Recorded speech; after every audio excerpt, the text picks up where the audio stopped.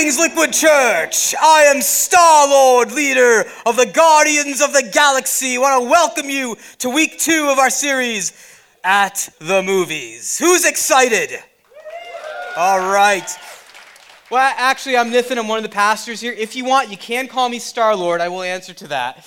But I am super excited that we are in this new series, week 2 of At the Movies. Last week, we looked at the movie Hacksaw Ridge, looking at some of the spiritual themes in that movie. Today, we'll be going into Guardians of the Galaxy. And then next week, we'll be looking at Wonder Woman and looking at some of the themes from that movie. Pastor Tim will be back. We'll have a panel of 3 of our female leaders here to kind of talk about what Jesus says about women in the Bible. So don't miss next week. Now today we're going to be looking at Guardians of the Galaxy. Let me ask you this. How many of you have seen Guardians of the Galaxy? Okay. Any big Guardian? How many of you guys love the movie? You're like, this is the greatest movie ever. Who hated the movie? Let's be honest.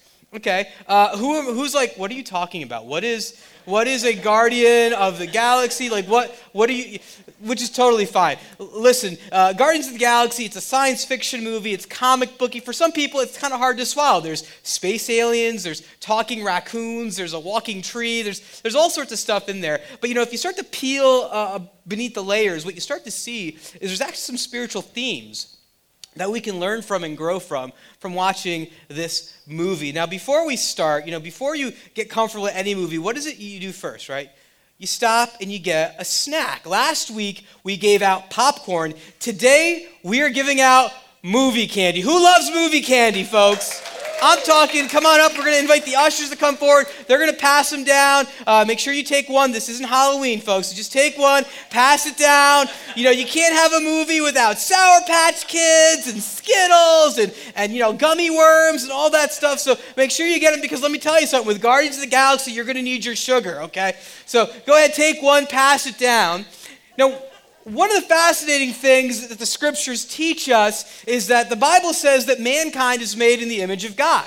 It's called the Imago Dei. What that means is that God is a creator. He's a creative force. And so we as humanity, we're creative. We make things. And whenever we make something, the fingerprints of God are all over it, right? And so the fingerprints of God are in the objects we make, music, movies, and even a movie like Guardians of the Galaxy can have something to teach us about the God who created the galaxy. So why don't we go ahead and jump in and take a look at the trailer for the movie Guardians of the Galaxy to get ourselves set up. Let's watch this. Hope you're ready. It'll be here any minute. Is that a rifle? You don't know what a rifle looks like? It's just swords were your thing and guns were mine. But I guess we're both doing guns now. I just didn't know that. Well, that's intense.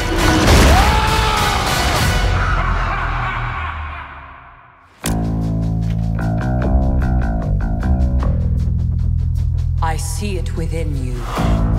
Fear, jealousy, betrayal. It is our duty to cleanse the universe of this weakness. Groot, put your seatbelt on!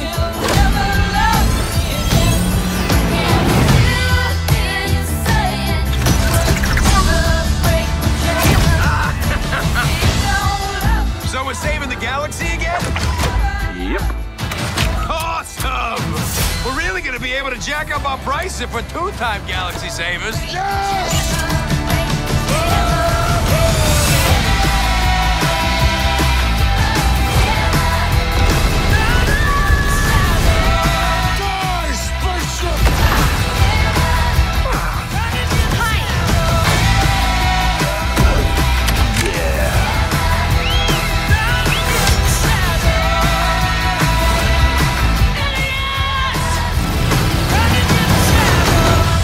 Sometimes the thing you're searching for your whole life, it's right there by your side all along. You're right.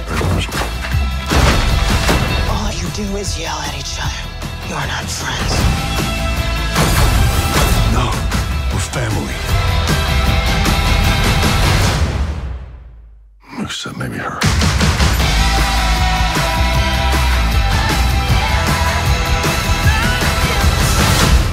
One of the things I love about Guardians of the Galaxy is you have this team, this ragtag group from all over the galaxy, different parts of the galaxy. They're different aliens, they're different species, yet they come together and they actually become family. In fact, that's one of the themes that's in Guardians of the Galaxy, how this group is a family. In fact, the lead character, who's Star-Lord, or Peter Quill, played by Christopher Pratt, actually is on a search for his biological father. He grew up in a single-parent household, and whenever his friends would come over, they would ask, where's your dad?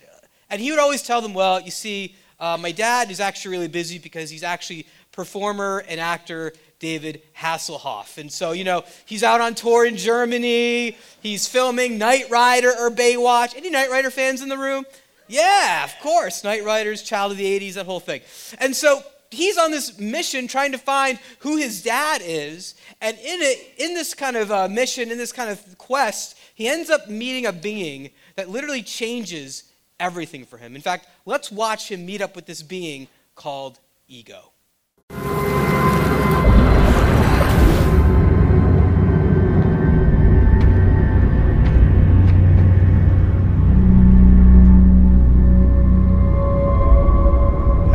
All these years, I've found you. And who the hell are you? I figured my rugged good looks would make that obvious. My name is Ego. And I'm your dad, Peter. How'd you locate us now? Well, even where I reside, out past the edge of what's known, we've heard tell about the man they call Star-Lord. Let's say we head out there right now. Your associates are welcome. Even that triangle-faced monkey there. Promise you, it's unlike any other place you've ever seen. And there, I can explain your very special heritage. Finally get to be the father I've always wanted to be. I finally get to be the father I've always wanted to be. That's how Ego presents himself to Peter, as this far-off father figure that wants to be the dad that he's always wanted to be, that Peter's always wanted. And so Peter is really excited to get to know his dad more. And one of the first things that Peter and the rest of the Guardians find out is that Ego is not a normal dad. Ego, in fact, is what's known as the living planet. Now, we're going to get a little weird here, folks. It's going to get a little comic booky. It's going to get a little science fiction. Just stay with me here. We'll make it all make sense towards the end. But Ego is what's called the celestial. And they're kind of these godlike beings. They're an entire planet. They can kind of control themselves in that way. And one of the Guardians even asks Ego, so are you a god? And Ego says, small g god, small g god. And as the movie unfolds, we start to realize that Ego's plan isn't to be Peter's dad.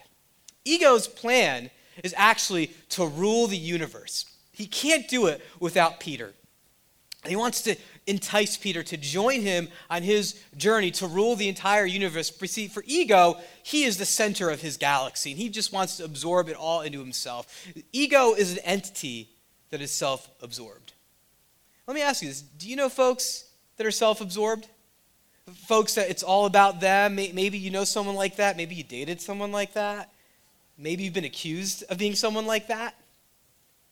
You see, this whole idea of, people are full of themselves, we say that, their ego is bigger than anything else, right? Or their ego ran away with them. They're an ego maniac, right? We say those kinds of things about them.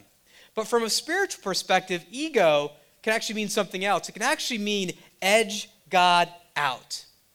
Edge God out. And that's kind of what happens is when we become the center of our galaxy, when our egos run away with themselves, we are no longer looking to God to give us purpose. We are no longer looking to God to give us direction because we want to kind of figure it out for ourselves. And that's kind of the situation we see Ego doing with Peter in the movie.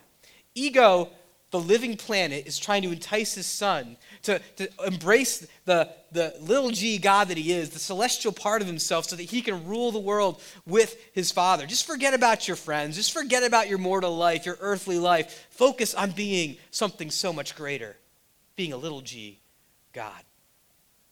And that's what's happening here. But the problem is, if you and I live a life where we edge God out, if we make that the direction, if we make that kind of the way we start to see things, what happens is it leads us to probably one of the worst sins that any of us could ever commit. It's the sin of pride. Pride is actually the reason why the galaxy has fallen and why it's broken. Now, when I say pride, I'm not talking about, being proud of your son or your daughter, or maybe being proud about, we did such a good job, at work. I'm talking about pride in the negative sense. Pride that says, I need to be in control of everything and everyone. I need to be better and bigger. You may be a small G God, but I'm a little bit bigger than you are. I'm in control and I'm in mastery of it, and you're just along for the ride. That's what pride says. Pride says, I'm in charge, I'm in control, and you're not. So you better get in line. And in fact, pride of all the sins is the one that God hates the most. He even goes out of his way and says this in Proverbs 16:5. He says this. He says, the Lord, say this with me, detests all the what? Proud of heart. You know what this word detests means? It means hate with a vengeance. God doesn't just hate, he hates with a vengeance. He wants to just go out of his way and tear pride apart. Be sure of this. They will not go unpunished. Those that make pride and edging God out a way of life, and it's a pattern that sets in themselves, God will go after that. Because it's literally what destroyed the galaxy. You see, when God first created the heavens and the earth, and he created the galaxy, and he created the universe, he created mankind, and he had these two representatives, Adam and Eve. He placed them in the garden, and he said, I want you to trust me. Trust that I know what is right and wrong, that I know what is good and evil. And then together, we can create an earth that is beautiful, that is wonderful, that we can live in and populate. But instead, man, out of pride, chose to say, you know what, God? We will decide what is right and wrong for ourselves. We will decide what is good and evil. We will make those decisions, and we will make them based on what's good for me and my tribe and my nation and my people, and it doesn't matter if we steamroll over other people. And that is what has led to the devastation. See, pride was the original wound of the galaxy, and humanity was driven from the presence of God. And that's kind of been where we're at today. And pride kind of manifests itself in both big ways and little ways. The other day I was at Panera Bread, and I overheard this conversation. And one person was saying to the other, I can't believe I haven't been promoted yet at my job, they're saying. I have more education than everyone I work with. I am more talented. I am more gifted. I should be running my division at this point. And the person they were with asked them, well, how long have you been there? Oh, it's like forever. I've been there for 6 months. You're like, 6 months? But that's pride. It's that spirit of entitlement that says, I deserve to be on top. Then a friend of mine was saying, how he hadn't talked to his dad in over 10 years. I go, well, what happened? Well, I actually can't remember what happened. It was just a long time ago. Oh, well, you think maybe you want to reach out to him? Nope. He did something to hurt me. And so I'm waiting for him to come talk to me. And that's pride. Pride that says, I'm going to wait rather than initiate reconciliation. See, pride's that thing in us that says, I'm going to take all the credit and I'm not going to give any of it away. Pride's that thing in us that has us fighting in an argument, and we keep fighting in the argument even though we know that we're wrong, but we still want to kind of fight to get our way across. Pride is when we give that backhanded compliment with a little barb in it, because we want to make sure that hey, you did a good job, but not as good as me. See, pride likes to make these promises that we're going to be bigger and better if we just live a life of pride and self-centeredness and ego. But really, it delivers something that's smaller and much, much worse. Pride says, the normal rules don't belong to you, but you don't have to worry about those rules. Pride says we deserve to be small g gods. But the problem is it leads towards all sorts of devastation. In fact, let's look at an example in our own galaxy in the life of a guy named Tiger Woods. Tiger Woods is one of the most famous and most well-known golfers, probably in the entire world. And several years ago, there was a report that came out. A woman accused him of adultery, and he said absolutely not. But more and more women kind of came up saying, they had an affair with Tiger Woods. Eventually, he admitted that, yes, he did have the affairs. And so what Tiger Woods did was he actually took a break from golf to try to repair his marriage, but the damage was so severe and it was so deep, he couldn't repair it again. And in a statement where he kind of gave an apology on CNN, he had said something that was really interesting. He says this. He says, "I knew my actions were wrong, but I convinced myself that normal rules didn't apply. I never thought about who I was hurting. Instead, I thought only about myself. I thought I could get away with whatever I wanted to. I felt that I had worked hard my entire life and deserved to enjoy all the temptations around me. I felt I was entitled." See, pride made some promises to Tiger Woods that it didn't fulfill. Pride said, Tiger, you're above the rules. Tiger, you deserve to enjoy all the temptations that are around you. Tiger, no one's going to know. No one's going to get hurt. And that's the attitude that led to the demise of his marriage, but also, many say, even to the demise of his career. The Bible says that pride goes before a fall, and the arrogant spirit goes before destruction. But so often, pride is insidious the way it works into our lives. It kind of shows up in ways that maybe we don't even expect. It hides and buries itself behind statements like, Nathan, I don't have an ego issue. I'm not proud or prideful. I'm just confident, right? Like, I'm just direct. I know what I want. I'm always right. I don't have an issue with pride. No, you do. You're arrogant. And everyone around it knows it, but you. Nathan, ego and pride, that's not really my thing. I'm sarcastic, I'm fun. People like to hang out with me, and I just kind of tell people how it is, right? Not really. You've got a critical spirit, and you think you're better than everybody else. Well, Nathan, ego and pride, that's not my issue, because I'm quiet. I struggle with insecurity. That's really my issue. Well, if you start to dig a little bit deeper into your insecurity, you know what you'll find? You find fear of man. You're afraid of what people will think about you. You want to control your self-image. That's pride. Because that's how pride works. Pride has a way of insidiously sneaking into our lives, whether we realize it or not.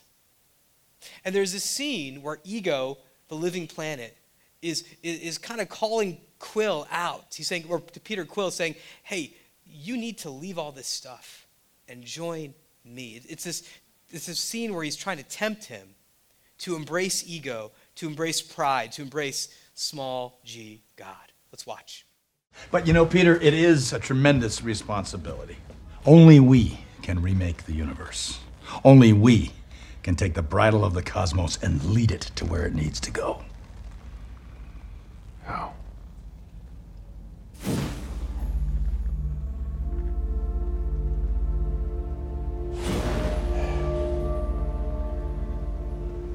Come with me. Peter, only we can remake the cosmos. Only we can lead the universe where it needs to go. See, Peter was being tempted with pride, with ego, to be the center of his galaxy, to be the only one that would take it and make it into his own image, with ego. But if we're really honest, don't we face those temptations every day in our own lives? True, maybe it's not, at the heart of the entire galaxy, of the entire universe, but what about our own mini little universes or our little kingdoms that we've kind of built around us, right? You're at work and you're the boss. You run everything. You rule things with an iron fist. You expect your employees to do what you say, when you say it, in exactly the way you want it to. And if they don't, you make sure you let them have it. And they live in fear because you're the boss. Or maybe it's at home and you run the house and you make sure that your kids are on time for every meal and every activity, and no matter what, they do what you say because they better, because you're the boss. You're the little g God. But over time, when you let pride, you let ego kind of run amok in your life, what happens is that you start to push away the very people that you want to bring close. Your coworkers want nothing to do with you. Maybe they start to kind of undermine you when you're not looking. Your kids are afraid to be around you. Your spouse is avoiding you. Your friends, they stop calling because they want nothing to do with someone who's the center of their own world. And pretty soon we look around and there's no one else to occupy our world with us. So here's the question. What do we do? how do we resist the power of pride into our own lives? How do we resist and actually maybe undermine its power so that we can actually find a better way? And actually, you know who gives us a better way? Jesus. Jesus shows us a way where we can undercut and resist the power of pride and ego so we can live the lives that we were made to live. And we see this in the example of Jesus. I want to ask you to turn with me to the book of Philippians chapter 2. You can follow along on your Bibles or on the screens. If you have a Bible app, even better. And as you're kind of getting set up there, I want to give you a little bit of just kind of background. Philippians is a letter written by a guy named Paul. And Paul is kind of, before he writes this section, what he wants to say to the Philippian church is, hey guys, I really want you to be united. I want you guys to have the same attitude, to the same kind of way of seeing things, of serving one another. And so I want you to actually look at the example of Jesus. Jesus shows us how to do this. And so starting at verse 5, it says this: in your relationships with one another, have the same, why don't you say with me the words in bold, same mindset as Christ. Mindset really means to have the same attitude, the same heart, the kind of the same way of seeing things as Christ, who being in very nature, who? God. Now, I want to pause right here because this is a startling statement that Paul is saying. He's essentially saying that Jesus and God, the Father, are the same. They have the same nature. This has kind of been something that the Christian church has been teaching since its beginning. That Jesus is not a small g God, but he's actually a big G God. So what does Jesus, who is the Son of God, who is the big G God, do? Well, it says he does this: who being in very nature God, did not consider what? Equality with God something to be used to his own advantage. Rather, he made himself what? Nothing, by taking the very nature of a what? Servant, being made in human likeness and being found in appearance as a man.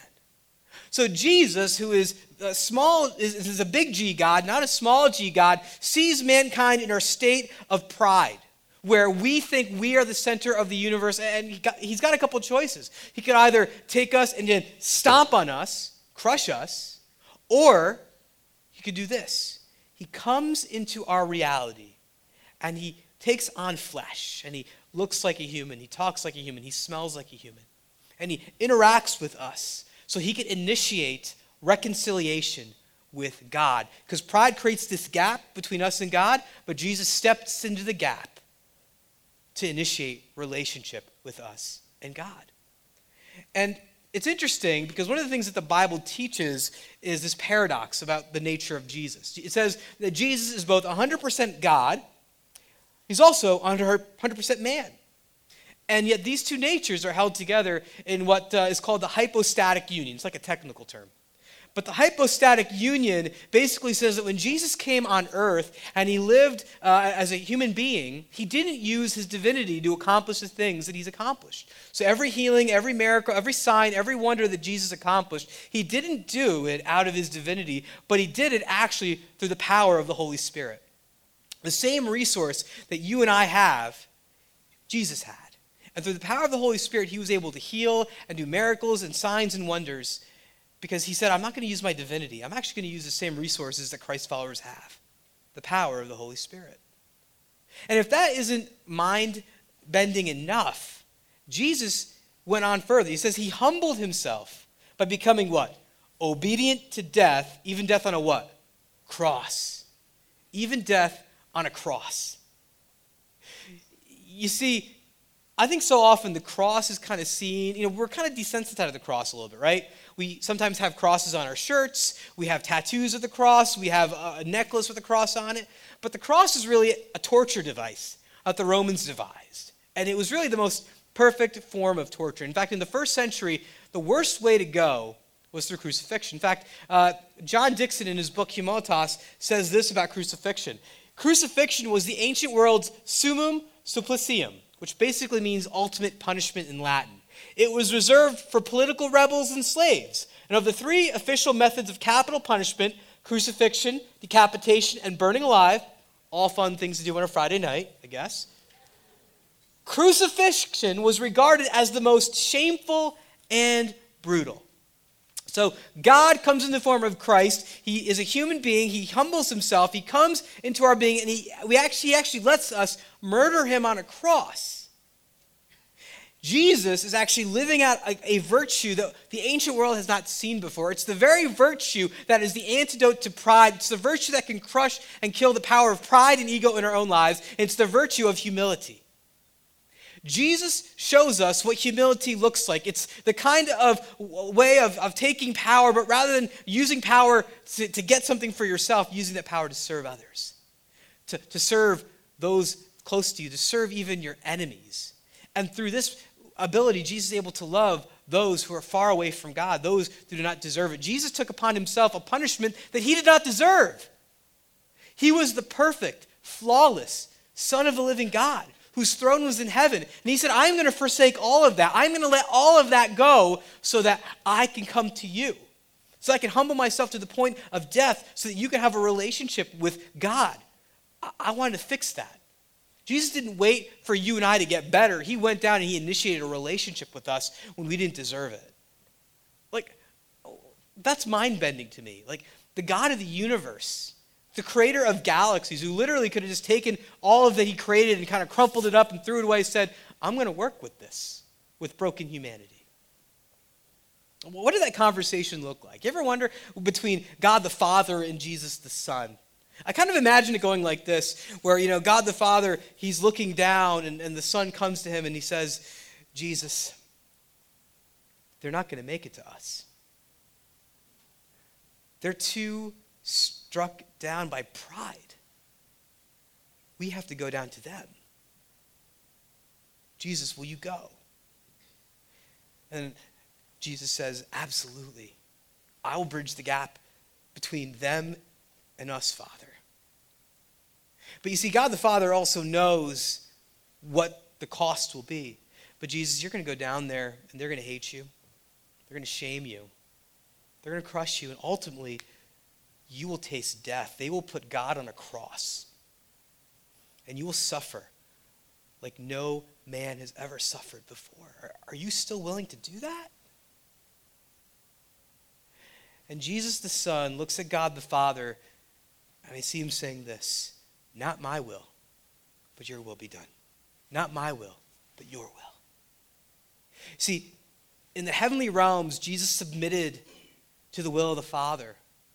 He comes down to our planet and he submits to death, even death on the cross, so that he can bridge the gap.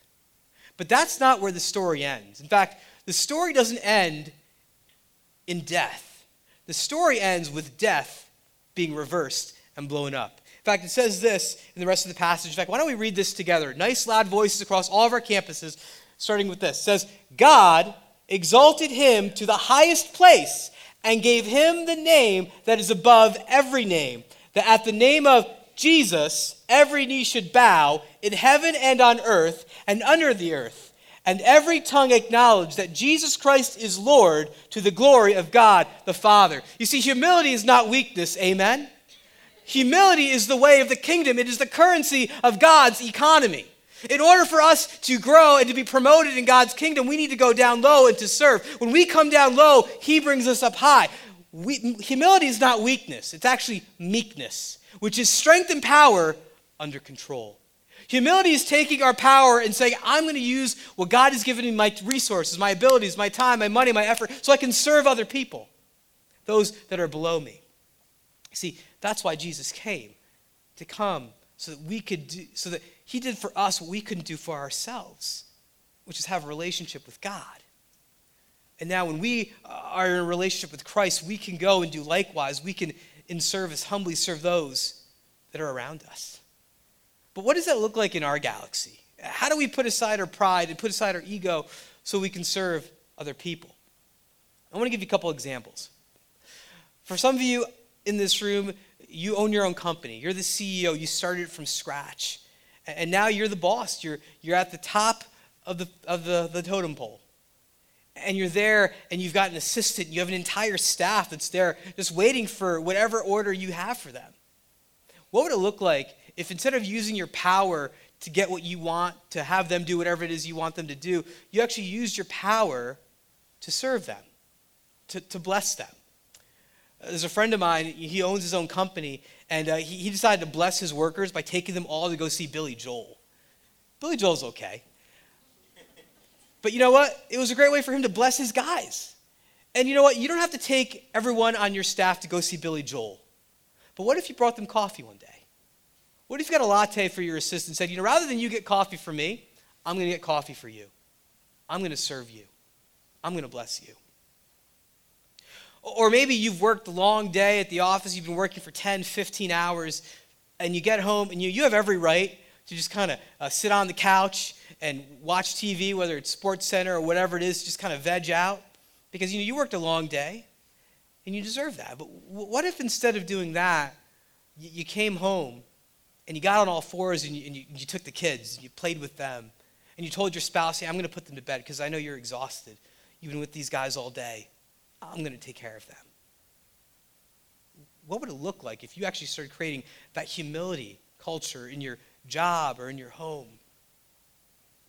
Or how about this? Maybe you're here and you're 20-something and you're like, man, I can't wait to get through the week, to get to Friday night, to get to Saturday night, to go on a date, to hang out with some friends. I just need to kind of blow some steam. But what if you actually sacrificed one of your nights and said, you know what, rather than just doing something that's going to be just good for me, I'm going to go serve. I'm going to go serve at Parents' Night Out. Serve some of the families at Liquid Church that have kids with special needs, because it's not just about me. I want to pour myself out to love others, to serve others. How far do we have to go in humility? Like, what does that look like? Well, how far did Jesus go? It says he humbled himself by becoming obedient to death, even death on a cross. Jesus may not be asking you to go and give your life in humility, but he's asking you to live a lifestyle of humility, a lifestyle of serving, the kind of love where you serve other people, even your enemies, the kind of love that doesn't make sense from the outside looking in, but from the inside looking out, we look with the eyes of Christ. You know, in Guardians of the Galaxy, Ego wants nothing more but to entice Peter away from his friends. He wants Peter to join him, to kind of use others, to kind of absorb the entire universe together. But Jesus came not to do that. While Ego came to edge God out, to make it all about him, to be all about small g God, Jesus came differently. Jesus said, I want to show you a better way. I want to show you what it really means to be a God. You see, his divinity was revealed through his humility. Through what Jesus did on the cross, we are able to see what God thinks about you and I and how he feels about us. See, if we carry on and live a life of pride, we're just going to live a life where we edge God out in every aspect of our lives. But the cross actually flips this. Jesus shows us a new way of how to approach power. Rather than edge God out, by looking at the example of Jesus, we can use our power and all that God has given us to exalt God only. Amen? Why don't we say this together? Exalt God only. So this takes a little bit of retraining in our minds and our hearts. So rather than waking up and saying, you know, what do I need to do for the day? How do I need to refocus? We actually start to ask ourselves, how can I honor God today? How can I honor and serve those in my family and my friends? How can I actually go the extra step and love my enemies, the people that I have a hard time with, that annoy me, that get on my nerves? How can I be a blessing to people, not just in my face-to-face interactions, but maybe even in my social media interactions? How can I love people as widely as possible? And you know, a great example of this is June Bergaller, who actually attends our Mountainside campus. So June, I hope you're okay with me bragging on you a little bit. But June actually serves at Guest Connections over at Mountainside. She sometimes comes to our office to serve during the week. And June was actually part of the original team of leaders that approached Liquid Church and said, we would love to give you our building so that we could reach the next generation. And through their gift, it was such an example of humility. It just kind of exudes from who June is. She just is a woman of great, great humility. And one of the things that June does is before she puts anything on social media, before she puts anything on Facebook, is she actually asks the question, how can I exalt God with what I'm going to put up and encourage other people? In fact, this past summer, it was her birthday, and so she put up this post just to, or, you know, when it's your birthday, you get all these birthday posts. And so, you know, when I do that, I always am like, oh, yeah, well, thanks, everybody, for the birthday wishes. You're all the best. Love you. You know, something like that. That's what I put. But I want you to look at what June posted on her Facebook as a way to thank the people that put her birthday wishes. She says, Jesus renews our inner self in so many different ways. But I know one of them is through the love that is expressed by friends like you. Wow. Can I ask you a question? Do your social media posts look like that?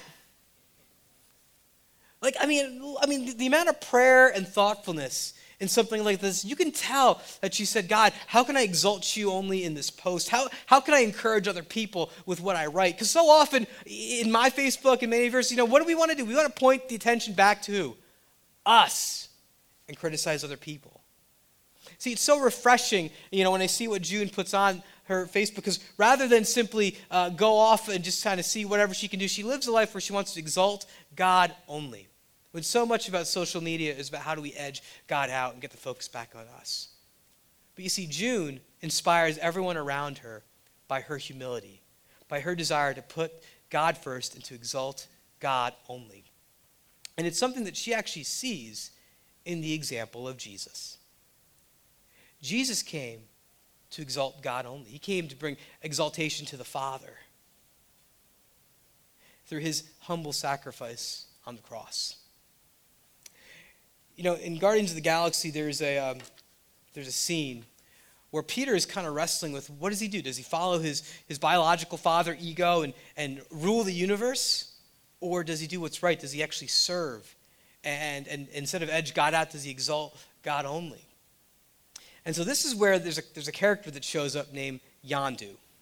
Now I'm just going to tell you right off the bat, major spoiler alert right now, okay?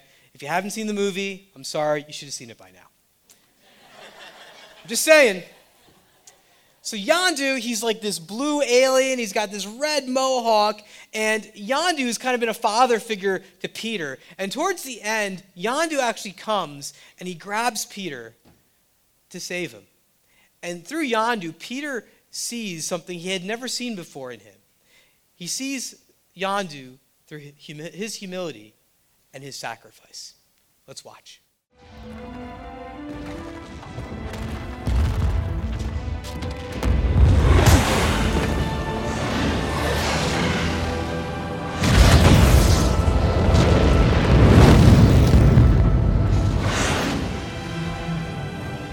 He may have been your father, boy, but he wasn't your daddy. I'm sorry I didn't do none of it right. I'm damn lucky you're my boy. What?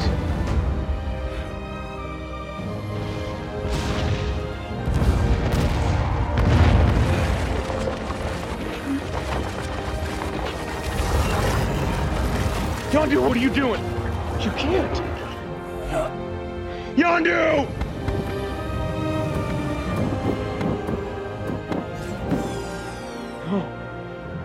No.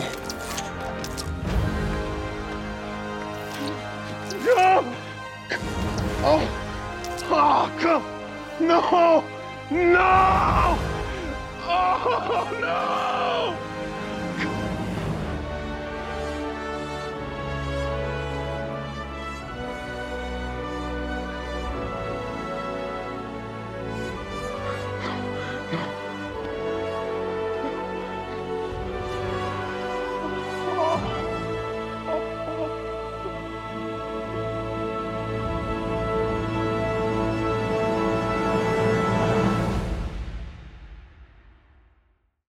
Says Yondu takes Peter into space to save him.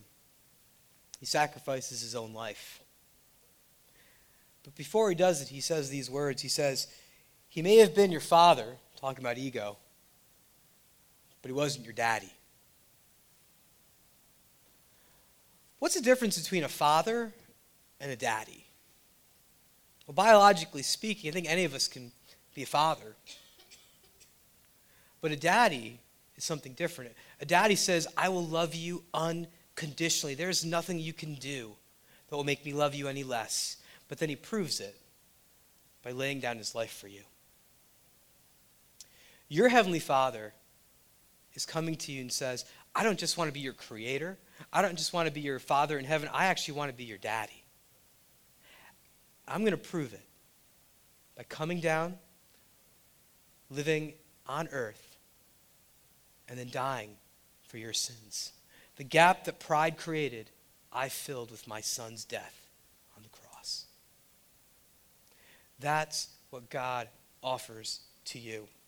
He allowed Jesus to go to the cross so that we could have eternal life, so that we could have a relationship with this God in heaven, with our Heavenly Father who wants to be your daddy. But it all comes when we decide to kill ego and to kill pride. What would it look like for you today to rather making yourself the center of your universe, the center of the world, and actually displace that and let Jesus come in to be the center of your galaxy? Have you ever done that? Have you ever actually made that choice to say, Jesus is going to be the center of my world, nothing else? In a moment, I want to give you an opportunity to begin a relationship with Christ if you've never done that before. But becoming a Christ follower, becoming a Christian where Jesus becomes the center of your galaxy, it's really, really simple. It's as simple as A, B, C. A simply means admit your sin. You and I, the Bible says, are sinners.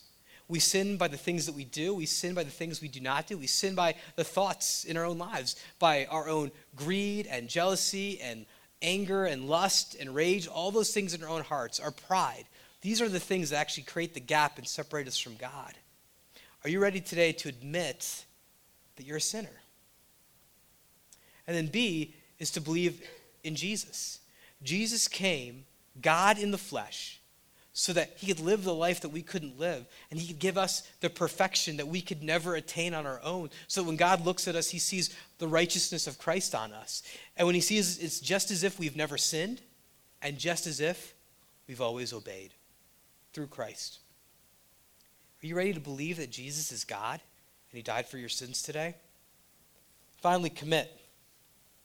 Are you ready to move from a place where you've lived your life edging God out, saying, I'm the one that calls the shots for my galaxy and my universe and my world, to actually say, I'm going to exalt God only. I'm going to make him the center of my galaxy and the center of my universe. Are you ready to commit to following Christ? If that's you today, maybe today you're finally ready to take that next step to become a follower of Jesus. I want to lead you in a prayer. And this is a prayer, it's just a way for you to kind of begin that relationship with God. There's nothing magical about it, about the words, but it's a way for you to begin to move from a life where you edge God out to exalt God only. In fact, I want to ask all of our campuses everywhere to actually, let's all pray this together. I'm going to say every phrase. I'm going to ask you to repeat it after me. We're all going to say it together so you don't have to feel like you're doing this alone. But we're going to do this together. Let's pray. Lord Jesus, I admit that I'm a sinner, that I'm separated from you, and I need you to fill the gap. I choose today to believe that Jesus is God and that he was killed for my sins so that I can have a relationship with God. I choose to commit to follow you for the rest of my life. Instead of edging you out, I will exalt you only.